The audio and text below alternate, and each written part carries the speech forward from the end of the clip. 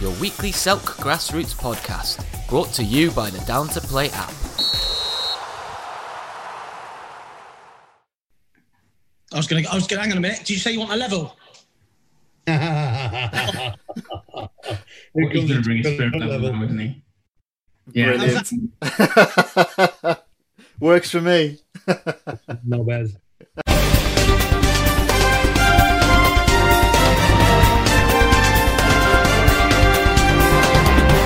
Right then, folks, welcome to the fourth episode of Goldie Lockdown with Ant Martin Nathan. And today we've got a proper treat for you, as promised. We've got the referee that we've been talking about in this clip for the past 3 episodes. Ladies and gentlemen, please welcome Adam. Yeah, and the crowd went wild. Not many times you get an applause for a referee. Yeah, to be fair.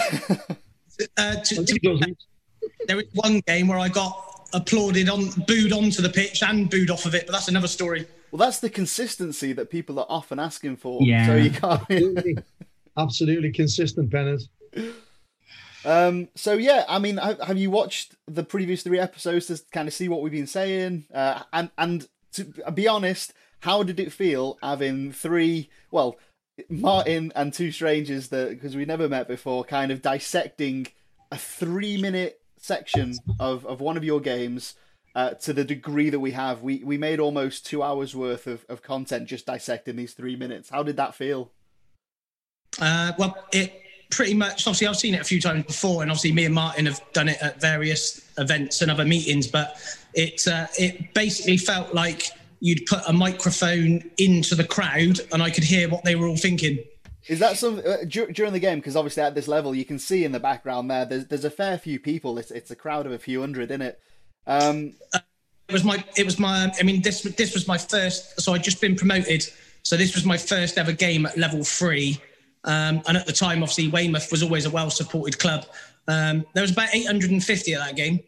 First ever game at level 3, and this shit happens. Yeah, cheers, mate. No, you say, shit. I mean, Jesus. At least it went smooth for you. Yeah. So Yeah. You had an incident like this pop up in your first game at level 3 in front of almost 1,000 people. Majority of them will have been wanting a goal score, presumably because that's the home team. So in that moment when they were all like, "Oh fucking hell, ref, what's going on?" How did that feel? Well, to be honest with you, I was lucky enough to come through the system quite quickly. So, you know, I've been promoted from level 7 to 6. The next season, 6 to 4 double jump, and then the next season 4 to 3. So next thing you know, this is my first game at level 3. Like I said, over 800 people. Obviously, I've been buzzing for the last few seasons, sort of flying through the system, and all of a sudden, obviously, this is it's a totally different game now. The expectancy is different. What they expect from you as a referee is different. What the crowd expect is different. You know, there's no hiding at this level of football. If you make a mistake or several mistakes, or it's not clear what you're doing, there's not just 2 men and his dog who are going to tell you about it. There's 8 plus his dog, plus his Cornish pasty, who are all going to tell you what you're doing wrong. So give us an idea of how you were feeling when you were sat in the dressing room and when you were conducting your pre-match on the day. So yeah, I was buzzing. I was on cloud 9. You know, at the end of the day, I'm quite a confident person. I always have been. You know, I did a lot of work to get myself to that level of football. You know, it was only a couple of years before that when I sort of started out as a level 7 when I was about 16 and a half stone. And someone from the county, but my local county, had come out to watch me, and they basically said, "Look, I'll give you the honest critique. You've got some potential, but you'll never go anywhere being the weight you are."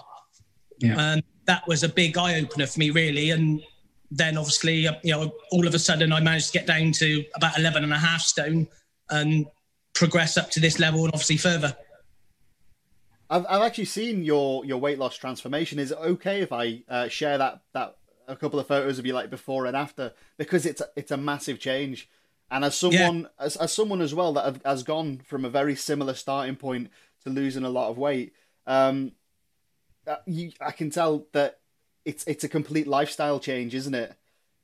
Yeah, it wasn't just let's lose a bit of weight to get up the levels. Like you said, it was a total lifestyle change. I'd gone from pretty much doing from smoking 25 fags a day, eating takeaways 5 times a week, and then going out and picking up me 20 quid refereeing on a Saturday, to all of a sudden, do you want to take this seriously and progress, or do you just want to pick up your 20 quid? So it was a big eye opener to me, and luckily I took it on board, and literally my life changed, really.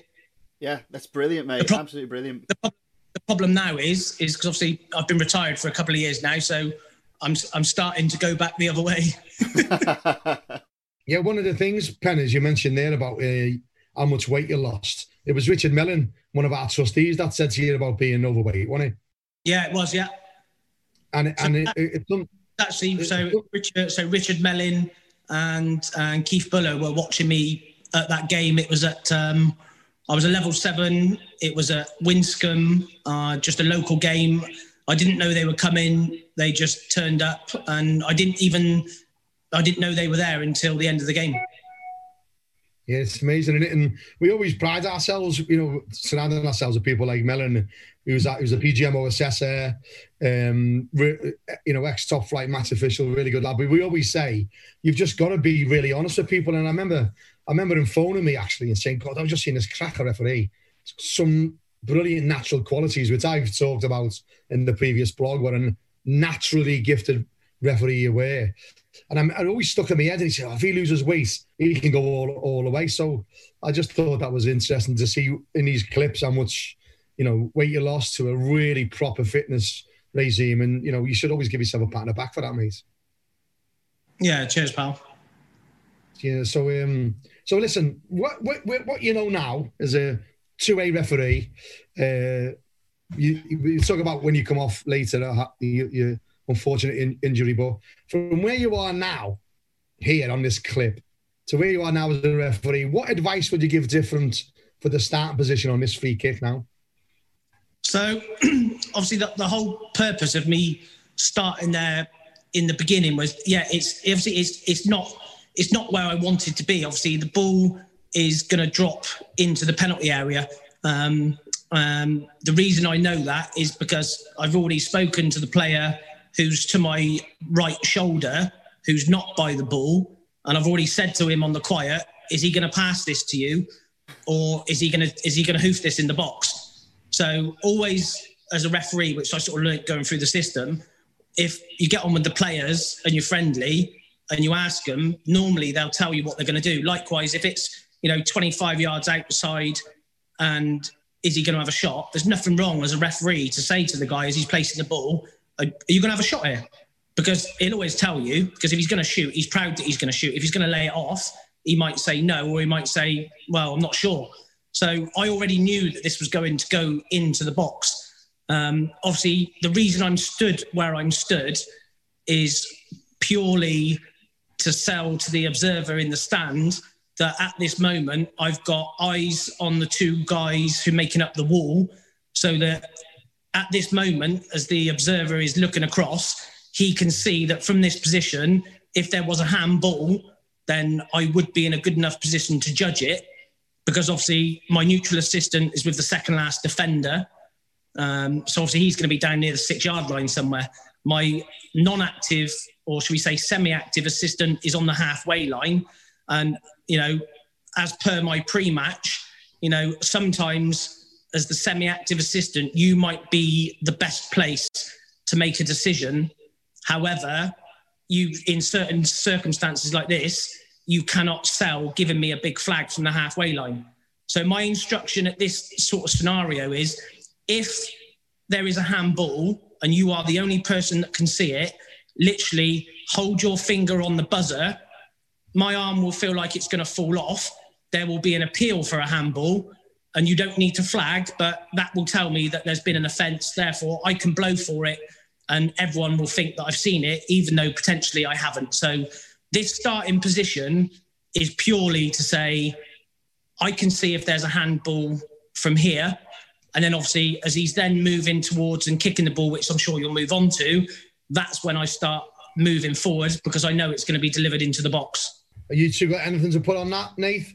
No, I think that the only thing that obviously you might have seen me smile when he said it is, I think it's great that obviously that's something that we could never have done on the analysis because we weren't there. Only Adam knows that he's had that conversation with number 4 that he knows, and he's got that little bit of knowledge. And he's got that thing, and I think it's a great little tidbit that he's provided there. To be quite honest with you, Martin, I think that's something that definitely a lot of referees who are listening to this will be able to take from it, about the importance of communication, building a rapport, and how it can help you in a situation like this. Yeah, it's a good tip. It is, the players can help you. I know they can be the bane of our lives as a match official, but don't ever underestimate the value they can give you in your game plan and how you can help. And if you're doing it quietly to them and saying, look, also the other opponents aren't getting any clues, you'd be amazed how many tips you can get from stuff like that. It is a top tip by Adam, that I must admit. So do you want to play it into the delivery and then stop it when that elbow happens, or what was it, an elbow or whatever?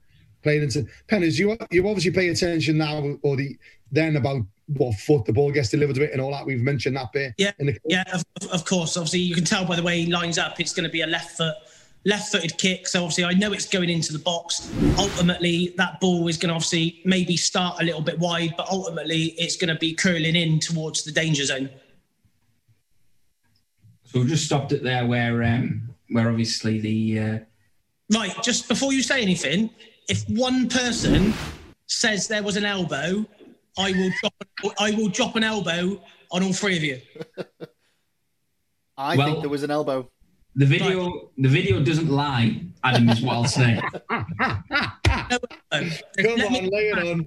Let me expand. So right, so when you're refereeing a game of football, as I'm sure plenty of people know out there is players who can assist you. There is players who can cause you issues and cause you problems. And early on in any game, ultimately, you want to try and identify who those people are.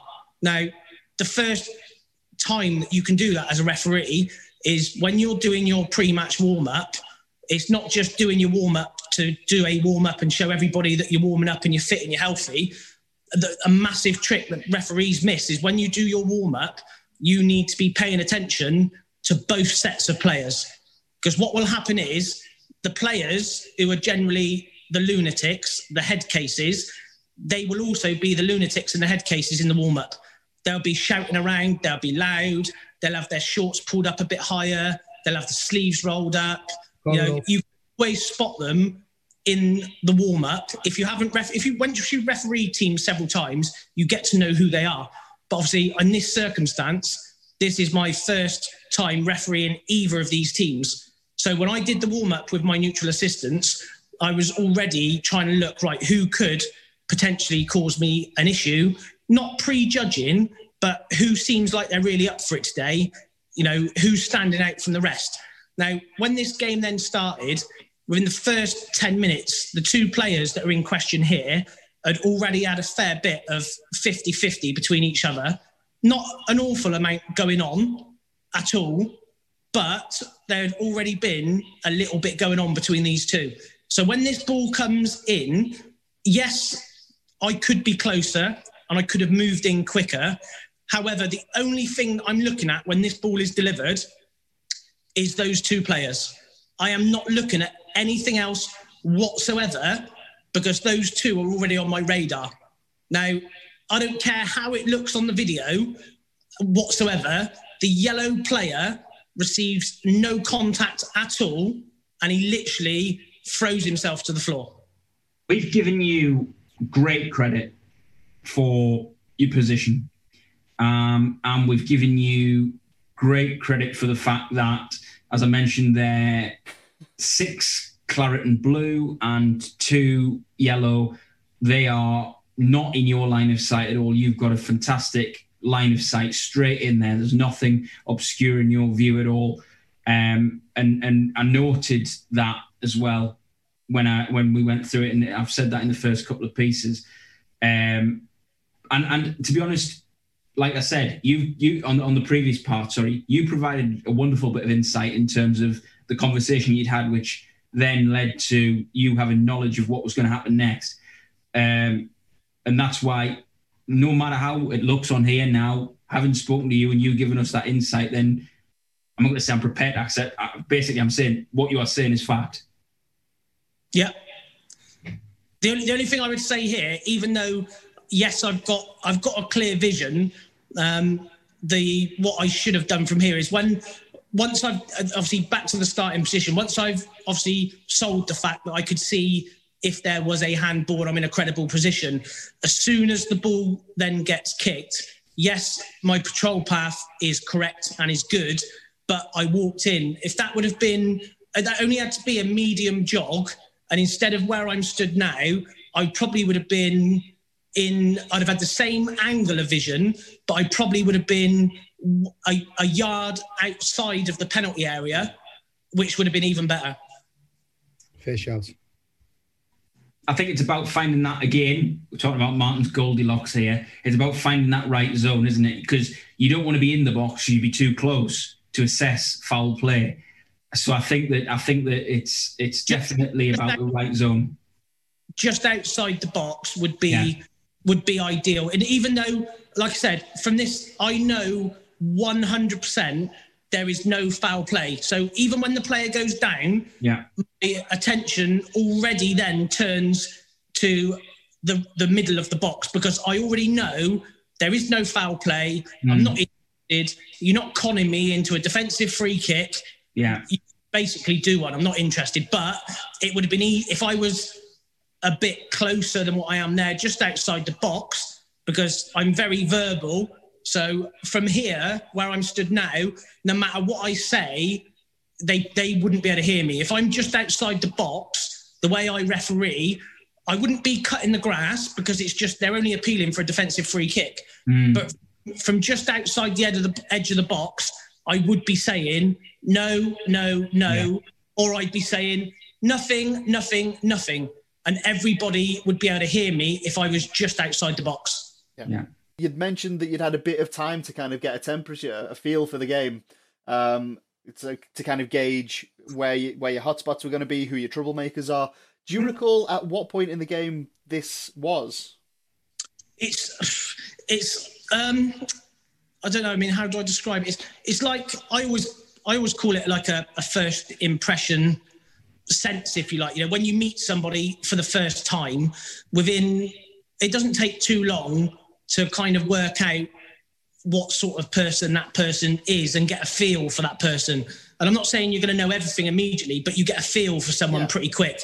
Like, you know, Martin is obviously such a head case and a lunatic and a friendly guy. Oh, and he's obviously is a great coach as well.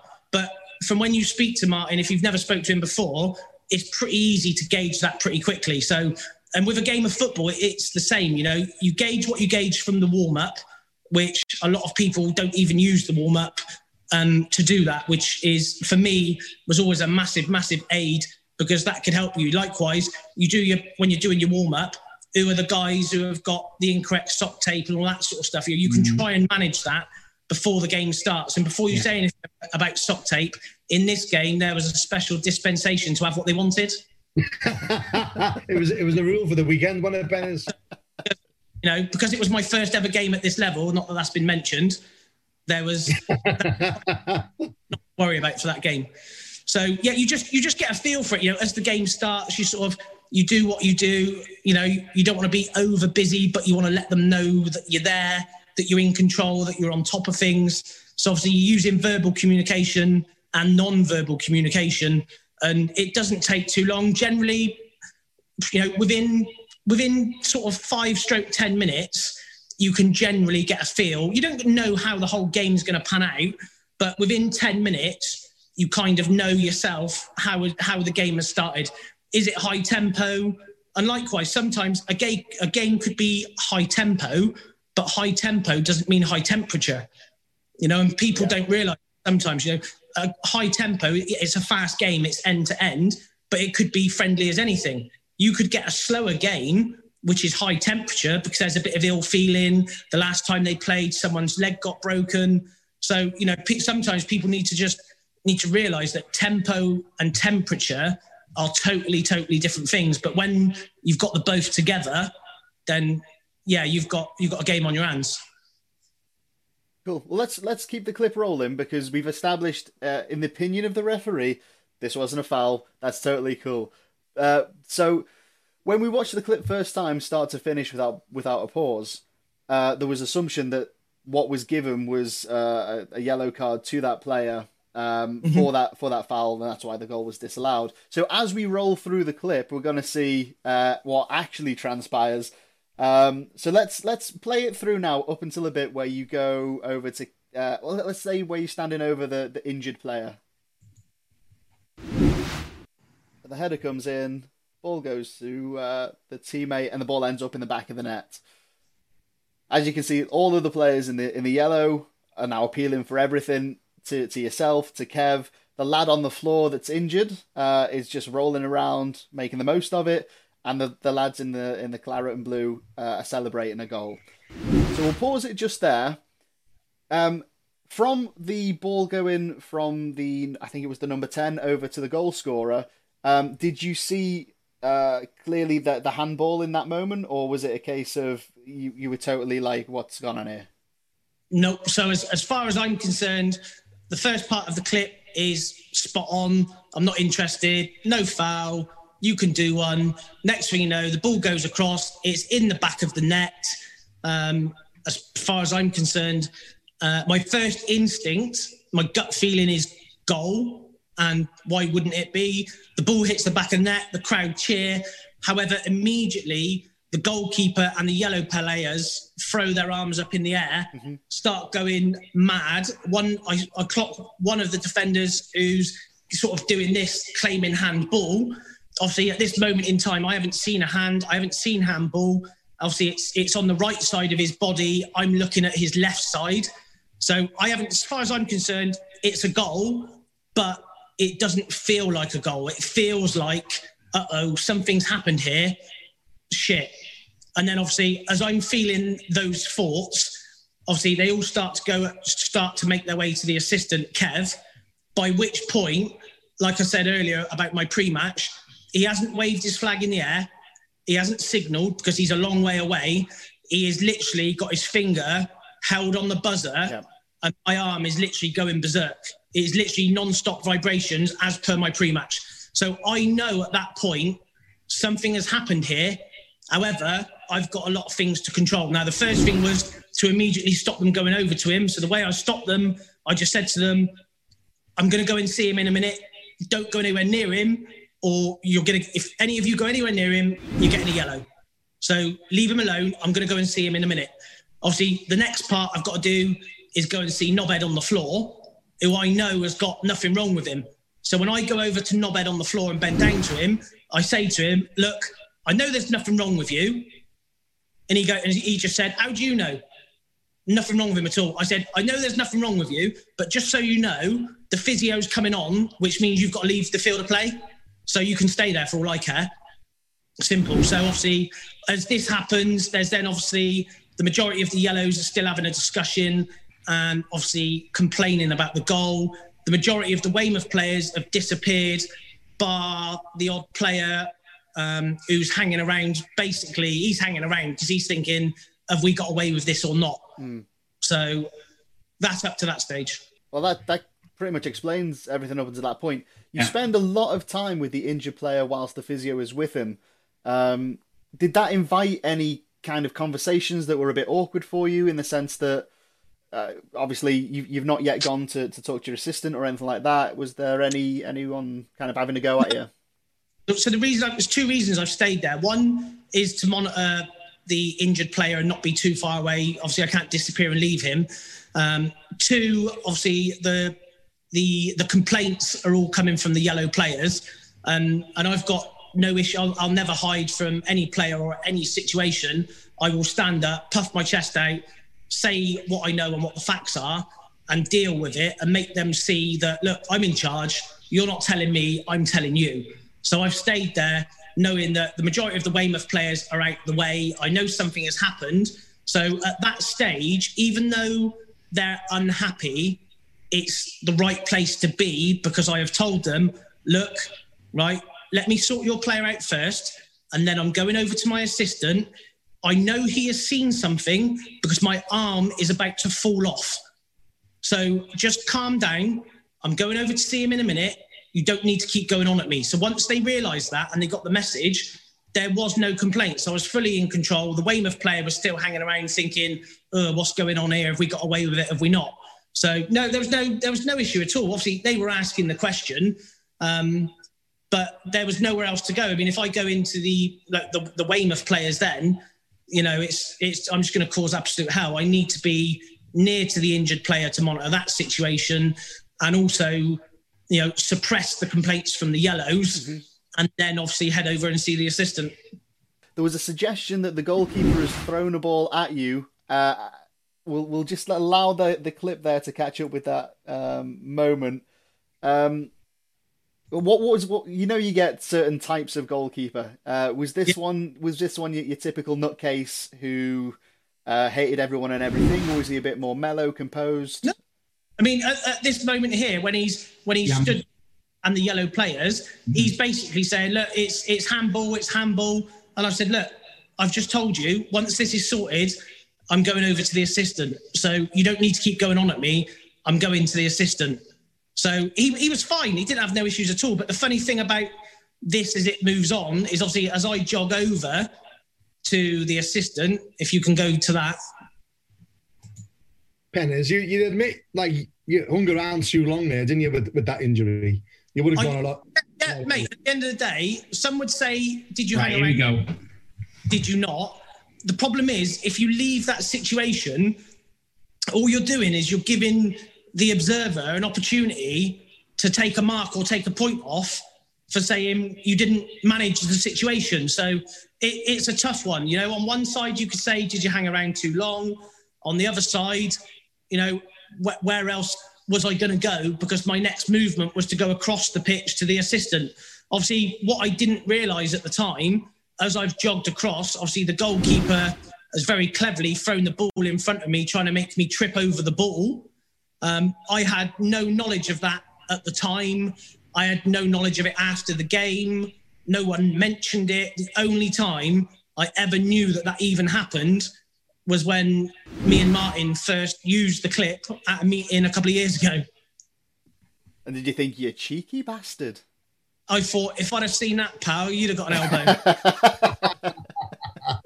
Didn't have a clue. Honestly, did not have a clue. And that ball, when you watch it as well, that ball actually hit my foot, and I had no idea that even happened. Yeah, because it's clearly you've got a natural footballer's instinct, because that was a feather touch that just stayed in your path as well.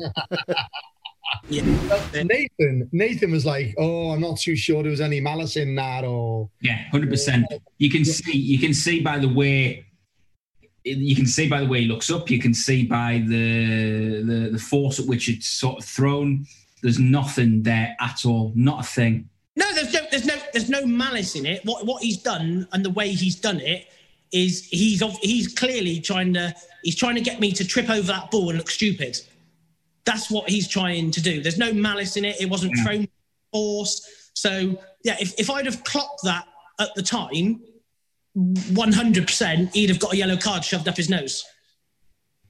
So the learning point there, Penners, is you wouldn't normally allow that to happen, would you? You would have been looking at him going, get the ball away, or you would have managed that goalkeeper better. Well, there's just a different way you do it. I mean, obviously, when that happened at the time, like I said, at this level of football, I was non-experienced at this level of football.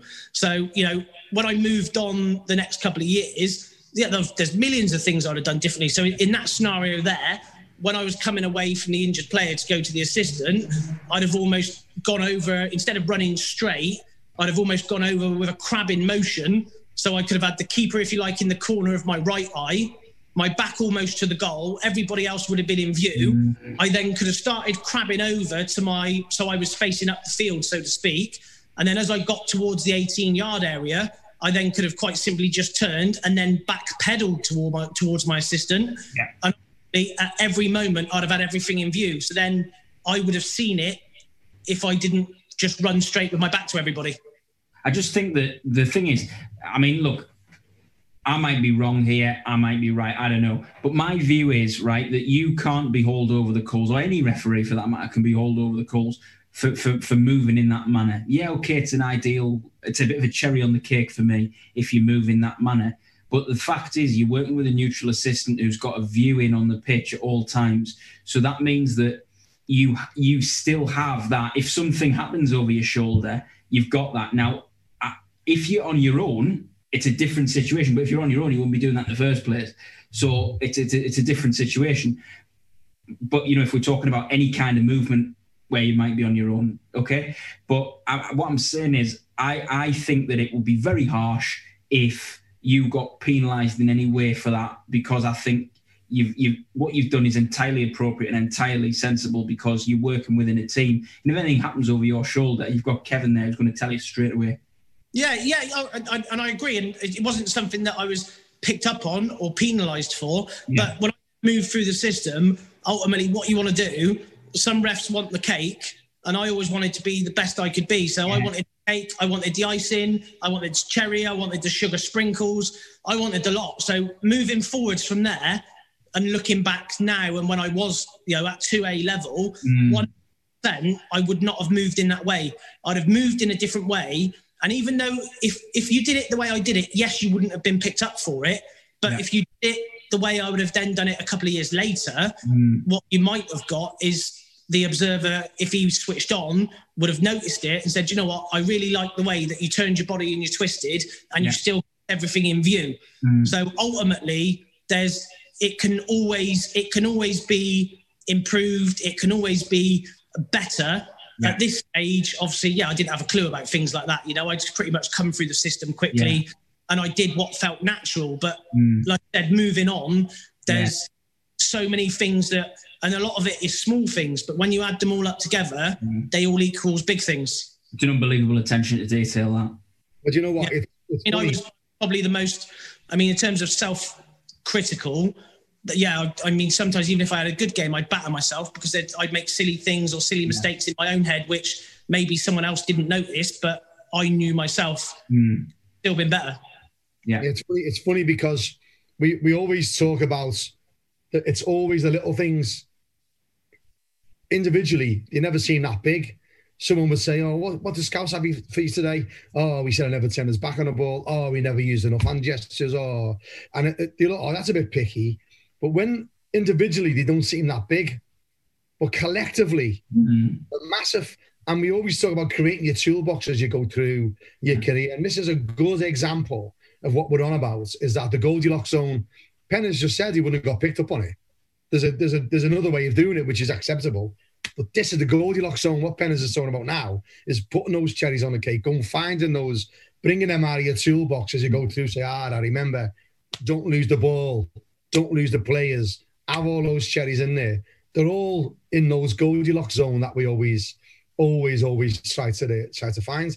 And Penn has got that really early on in his career. Some referees I've coached and dealt with don't get that for a long time. Some of them don't see the importance of the little things. They think the little things are little things. But they're not. Collectively, they're huge. Everyone knows, if you look at all the top officials in the world, they all know what a free kick is, like you do. They all know what offsides is when you're on the line. It's all those little things that make them that 1%, 2%, 3% better than you. I think I was just going to say, Martin, I think that this is where you're talking here, I think is a great point, because I think that, now more than ever, things can be very, very tight in the bandings, and I think that if you so maybe if you get assessed 5 or 6 times over the course of a season and 3 or 4 of those times the observer's saying, I liked that extra thing you did. Well, if it's tight and they're thinking, who do we come up, and the panel meets, and think about who might go up, the referees committee, it might be you because of those little extras. And I think that that's a really important thing to take on board, that if it's tight at the top of the band, and, you doing those little things on top might make the difference. It is at a level that we like to talk about. This is obviously a level in team of 3, but we've always talked right through this about what would you do when you haven't got, your neutral liners, you've got club liners. Obviously, you wouldn't be having this scenario.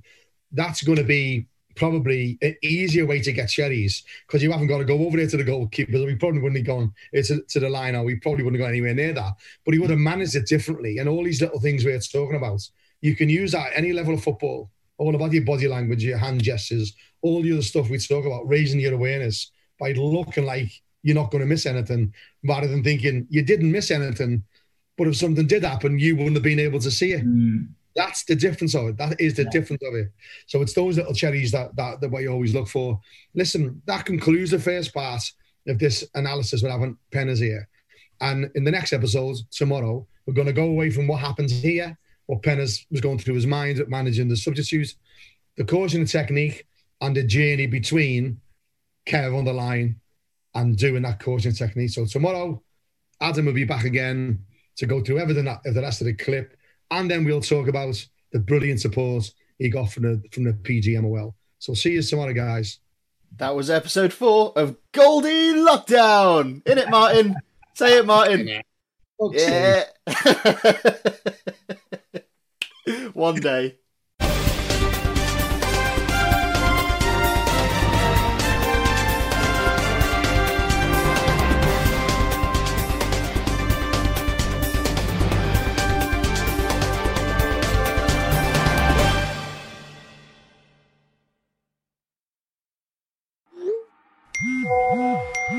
Having trouble tracking who can play and who can't? Download Down to Play before your next match. The first app to purely focus on player availability. Get Down to Play for free in the App Store and Google Play.